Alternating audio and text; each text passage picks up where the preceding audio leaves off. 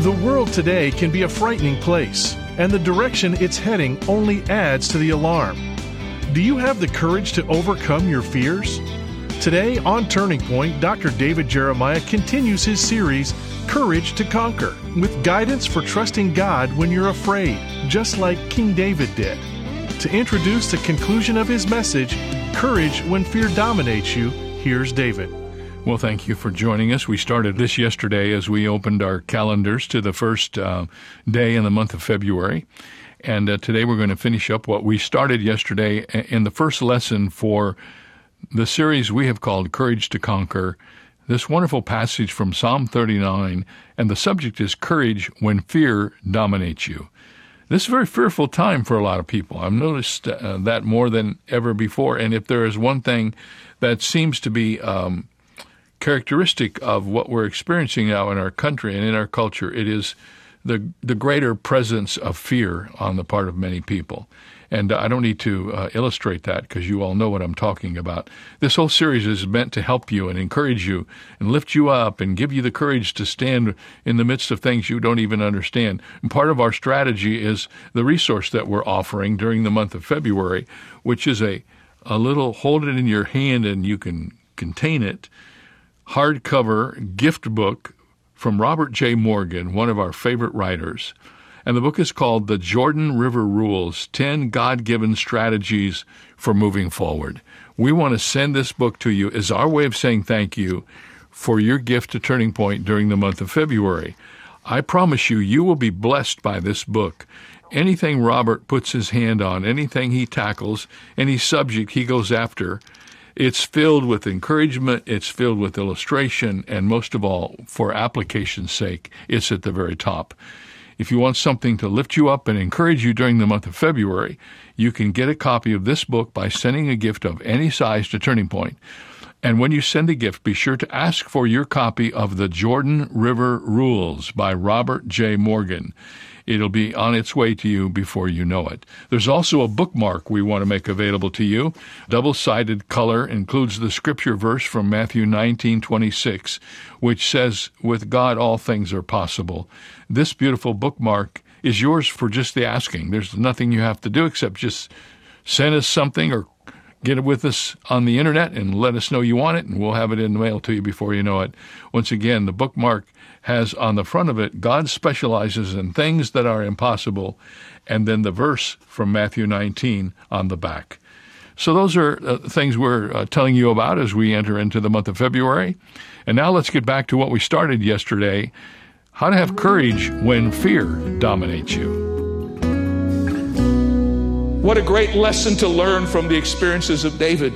When we are afraid, what seems so out of context for us, we're to worship God. When we are filled with panic, that's the time to praise. When we're filled with worry, that's the time to worship. When we're about to go under the table and cover our heads up, that's the time to lift our arms up to the Lord and give praise to His holy name. You say, well, if I don't feel like doing it, how am I going to do it? Whoever said you had to feel like doing it? I mean, you know what? Life is not about feeling good. It's about doing good. So if you see what the Word of God is saying, I just tell you, if you want to get out of fear, here's the first step. Begin to worship the Lord. And I'm going to show you why that works.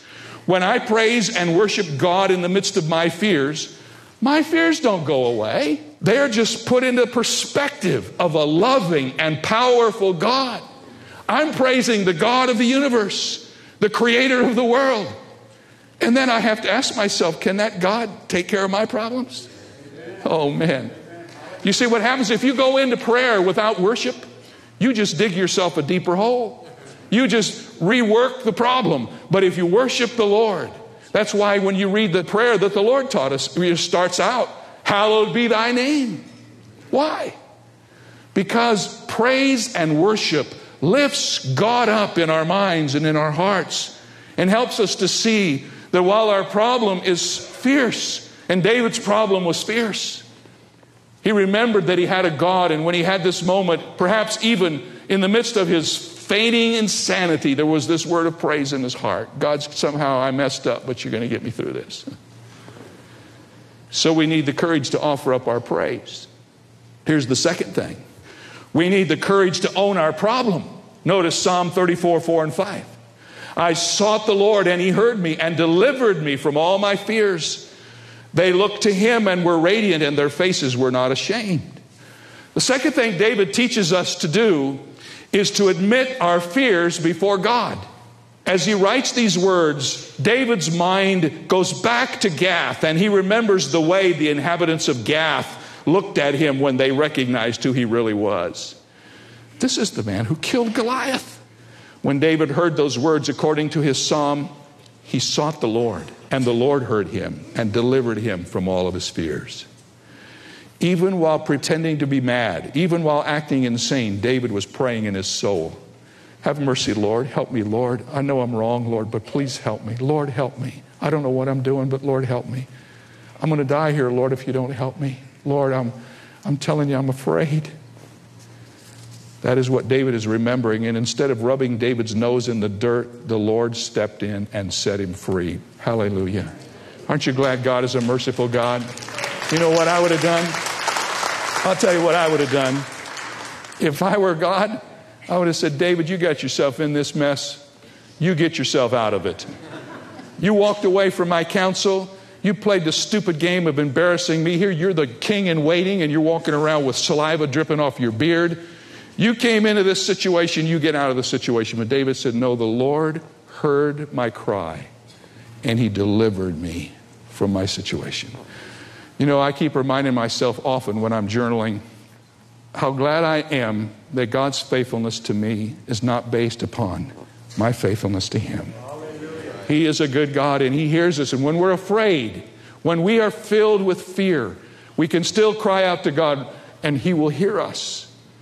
David realized his weakness. Notice he does not say, this strong man cried out. Did you see what he said about himself? He said, this poor man cried out. In truth, David was poor. He had to stop and get some food because he didn't have anything to eat. He didn't have a weapon. He didn't have an army. He didn't have an entourage. He was a poor man. But I don't think that's what he's talking about here. David's talking about the fact that he's weak. He's poor. He's done wrong. He's messed up. And he's crying out to God, and he calls himself this poor man. He was fearful, troubled, alone, and poor. In the New Testament, we have a record of Paul confessing something like this. You remember this passage in 2 Corinthians 12. Lest I should be exalted above measure by the abundance of the revelations, a thorn in the flesh was given to me, a messenger of Satan to buffet me, lest I should be exalted above measure. Concerning this thing, I pleaded with the Lord 3 times that it might depart from me. And he said to me, my grace is sufficient for you, for my strength is made perfect in weakness. Therefore, most gladly will I boast in my infirmities, that the power of Christ may rest upon me. Therefore, I take pleasure in infirmities, in reproaches, in needs, in persecutions, in distresses, for Christ's sake. For when I am weak, then I am strong. What is Paul saying? If it takes weakness to get God's power in your life, you're better off weak than you would ever be strong. Because when you are weak in your own strength, you become strong in God's strength. You got that? David said, this poor man cried, but this poor man heard from the rich God. And the rich God intervened and lifted him out of the situation. So when you find yourself kind of intimidated or dominated by fear, the first thing I want you to do is, whether you feel like it or not, begin to worship the Lord and praise him. Offer up your praise. Secondly, own your problem. Don't try to pass it off on someone else. You know, it's the old spiritual. It's me, O Lord, standing in the need of prayer. And that's where David was. Thirdly, you need courage to overcome through prayer. Notice what it says in verse 6. This poor man cried out, and the Lord heard him and saved him out of all of his troubles. The word trouble in the Hebrew language is an interesting word. It's the word that means hang-ups or limitations or restrictions. David said, I cried unto the Lord, and he delivered me from all my hang-ups and from all my fears. Notice the words that are used in this psalm for prayer. If you go down through the psalm, you will see in verse 4, I sought the Lord. In verse 6, this poor man cried out. In verse 10, those who seek the Lord. And in verse 17, this righteous cry out. Look at those words, seek and cry out, and you will see the intensity of David's prayer.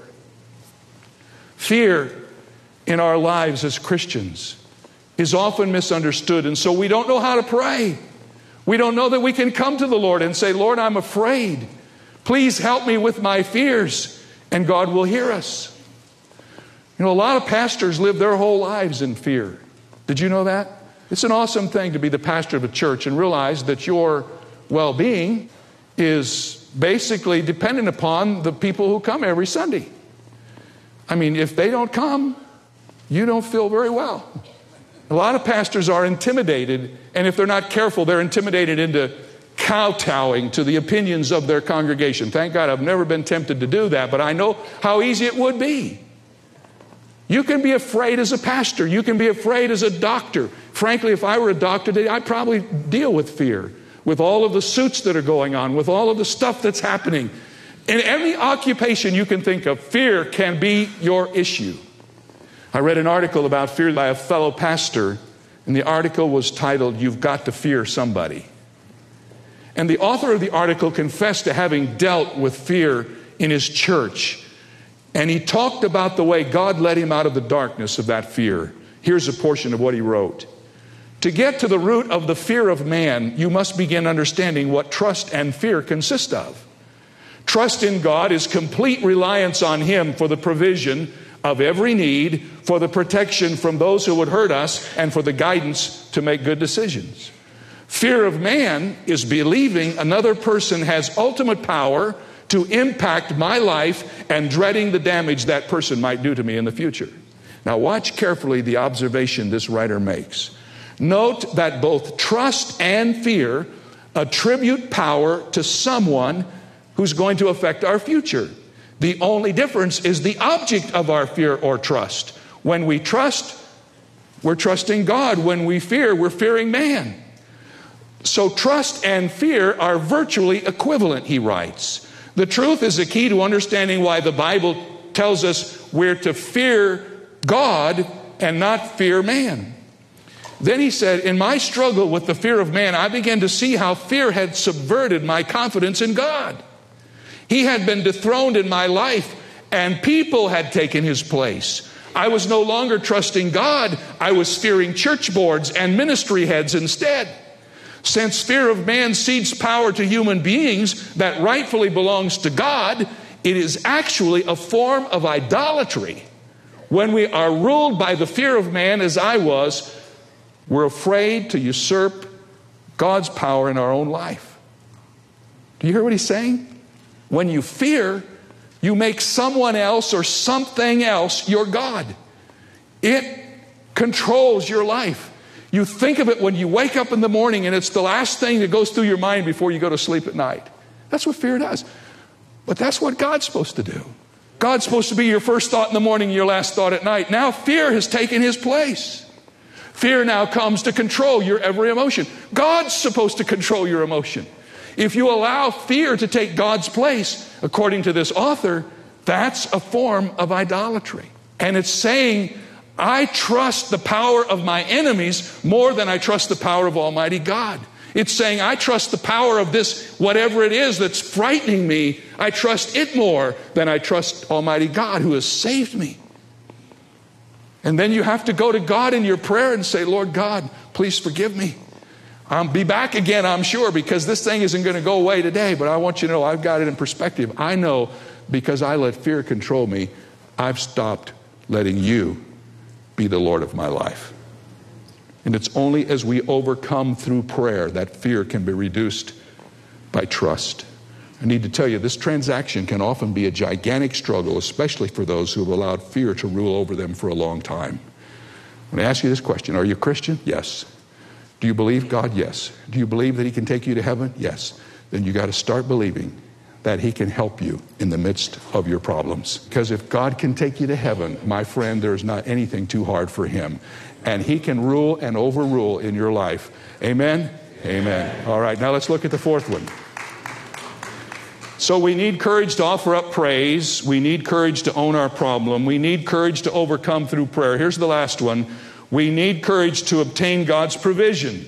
Now I want you to notice what we read in this psalm. This psalm is all about what God's going to do to help us. This psalm goes from the problem to the solution. I like that. You don't have to wait till the next psalm to get the solution.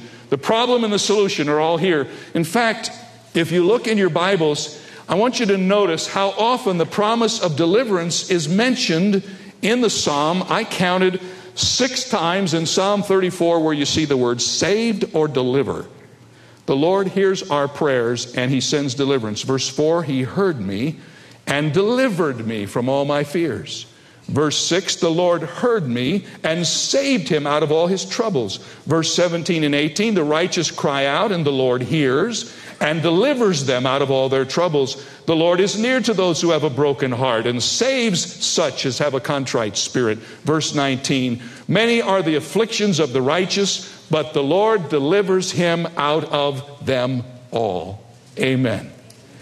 So if we seek, he will deliver. If we look, he will lighten. If we cry, he will save. If we fear, he'll surround us. All he asks us to do is to trust him and fear him and seek him and let him take the place of fear in our life. Get fear off the throne. Put God back where he belongs. Amen? But I've saved the best till last because that's the way it is in the text. Not only does God give us deliverance, but he also gives us the deliverer. I'm glad for the deliverance. I'd rather have the deliverer, wouldn't you? Notice what the psalmist says in verse 7. This is an often quoted verse, but notice what it says. The angel of the Lord encamps all around those who fear him. The angel of the Lord encamps all around those who fear him. You say, well, what's so big about that verse? Hang on, listen up. This is what that means. The angel of the Lord appears only in the Psalms 3 times. Once here in Psalm 34 and twice in Psalm 35. That is all very important because the term angel of the Lord is what theologians call a Christophany. Now, what is a Christophany? I'm going to say this and then I think you'll understand what I'm saying. It is a pre-incarnate appearance of Jesus Christ. When did Jesus Christ come into the world? We read about it in Luke 2. In the book of Luke, we read about his entering into the world in Bethlehem. Did Jesus Christ begin at Bethlehem? No. He's always been Jesus Christ. But according to the scripture, on several occasions in the Old Testament, Jesus Christ appeared, and he's always referred to when he appears like that as the angel of the Lord. It's a special title for Jesus in the Old Testament. Interestingly enough, after the incarnation in the New Testament, that title never appears again in the Bible. Why? You don't need it. In the Old Testament, the angel of the Lord sometimes came into situations to deal with particular problems. And what is it that David says in Psalm 34? He says, the angel of the Lord encamps all around those who fear him. Not only has God promised to deliver us, he's promised to give us the deliverer. Jesus himself draws near to us in our fear. When the angel of the Lord appears in the Bible, it is often in a very interesting situation. And I've chosen a story where he appears in the Old Testament, kind of bring this message to a conclusion so you'll understand how this works. In 2 Kings chapter 6, we have the story of Elisha and his servant. According to the record, the prophet Elisha and his servant were in a place called Dothan. And the king of a country called Aram, A-R-A-M, sent his armies to surround the city of Dothan. And here's why. God had been revealing the military plans of the king of Aram to Elisha. Elisha had been taking those plans and giving them to the king of Israel. Aram found out that his intelligence was really suspect. His CIA wasn't working because Elisha was getting direct conversation from the Lord. So when they get ready to go to battle, and they were going to fight the Aramites, the Arameans, or whatever you call them, Almighty God would say to Elisha, now here's what they're going to do. So here's what you do. Now go tell king, and and everywhere they went, the Israelites were already there.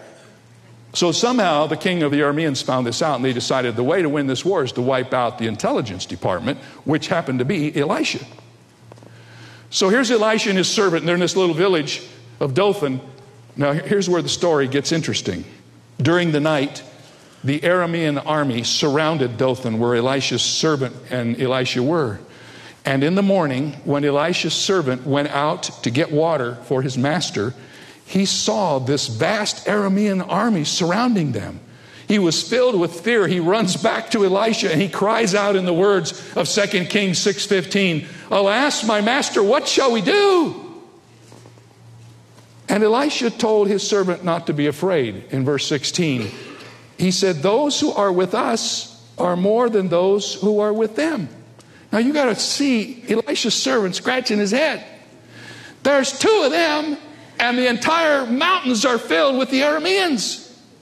I mean, he's saying, Elisha, you stayed up too late. And verse 17 of 1 Kings 6 says this, "And Elisha prayed and said, Lord, I pray, open his eyes that he may see." Then the Lord opened the eyes of the young man, and he saw, and behold, the mountain was full of horses and chariots of fire all around Elisha. Were there more with them than were with the enemy? Absolutely. What was the difference? They just couldn't see him. Until God opened the eyes of the servant, he didn't realize that the whole army of God had come into play. And the Aramean army was dwarfed in comparison to that. This is what David was experiencing in the cave. He was afraid, but he knew the angel of the Lord encamps all around those who fear him. My friend, when you're laying in that hospital and you don't know what's going to happen, and you haven't heard the word, the angel of the Lord sits down on your bed to help you through the time. When you hear that bad news that comes at night and you don't know where to go and you don't know what to do, you just have to offer up a prayer. Say, Lord God, draw near. And the angel of the Lord, our blessed Savior, comes to draw near. He's the one we never have to be afraid because he's with us. And he's always with us in the midst of our fear.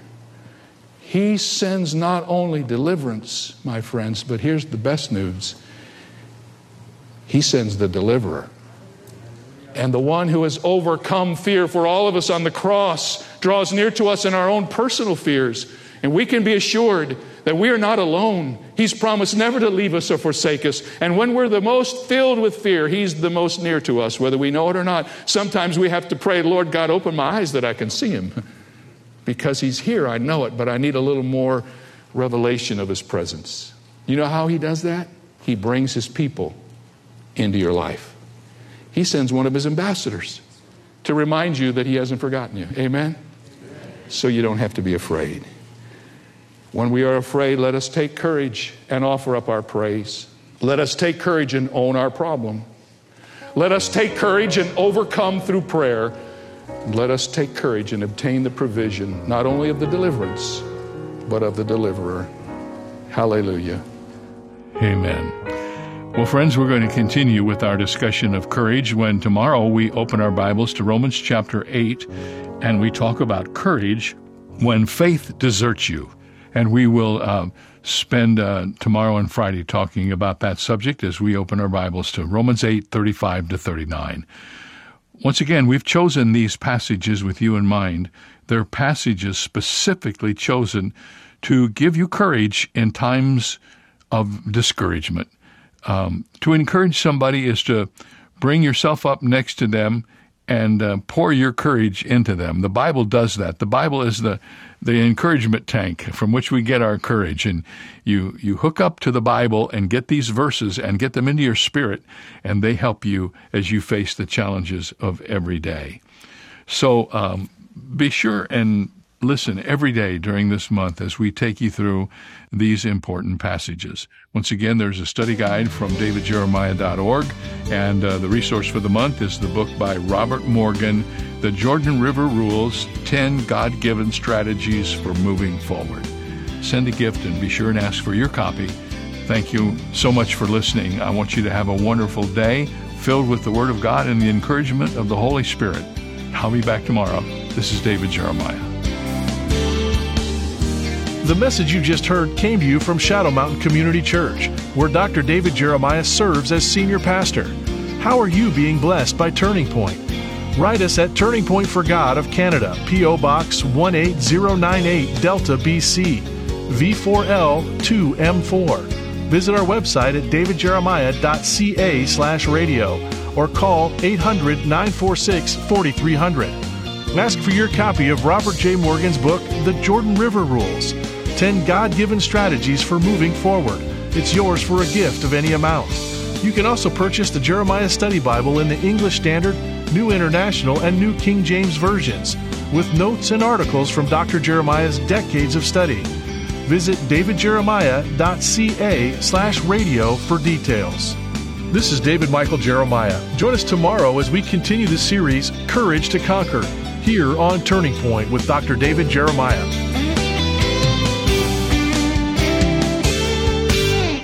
In all we do each day, Dr. David Jeremiah and Turning Point work to make a global impact for the kingdom of God. But we can't do it alone. That's where Bible Strong Partners come in. These loyal monthly supporters form the foundation of Turning Point, allowing Dr. Jeremiah to teach the whole counsel of God. Partnering with Turning Point enables you to share in the eternal impact of this ministry, leading people to Christ through our media and printed resources, multiplying Bible teaching broadcasts, presenting the gospel around the globe, and strengthening the saints. In appreciation for your partnership, Turning Point wants to provide you with exclusive monthly resources and study guides, member-only communications, an on-demand library of study content, and so much more. Are you ready to see what the Lord will do? Let's expect to change the world together. Go to davidjeremiah.ca/BibleStrong to become a Bible Strong partner today. That's davidjeremiah.ca/BibleStrong.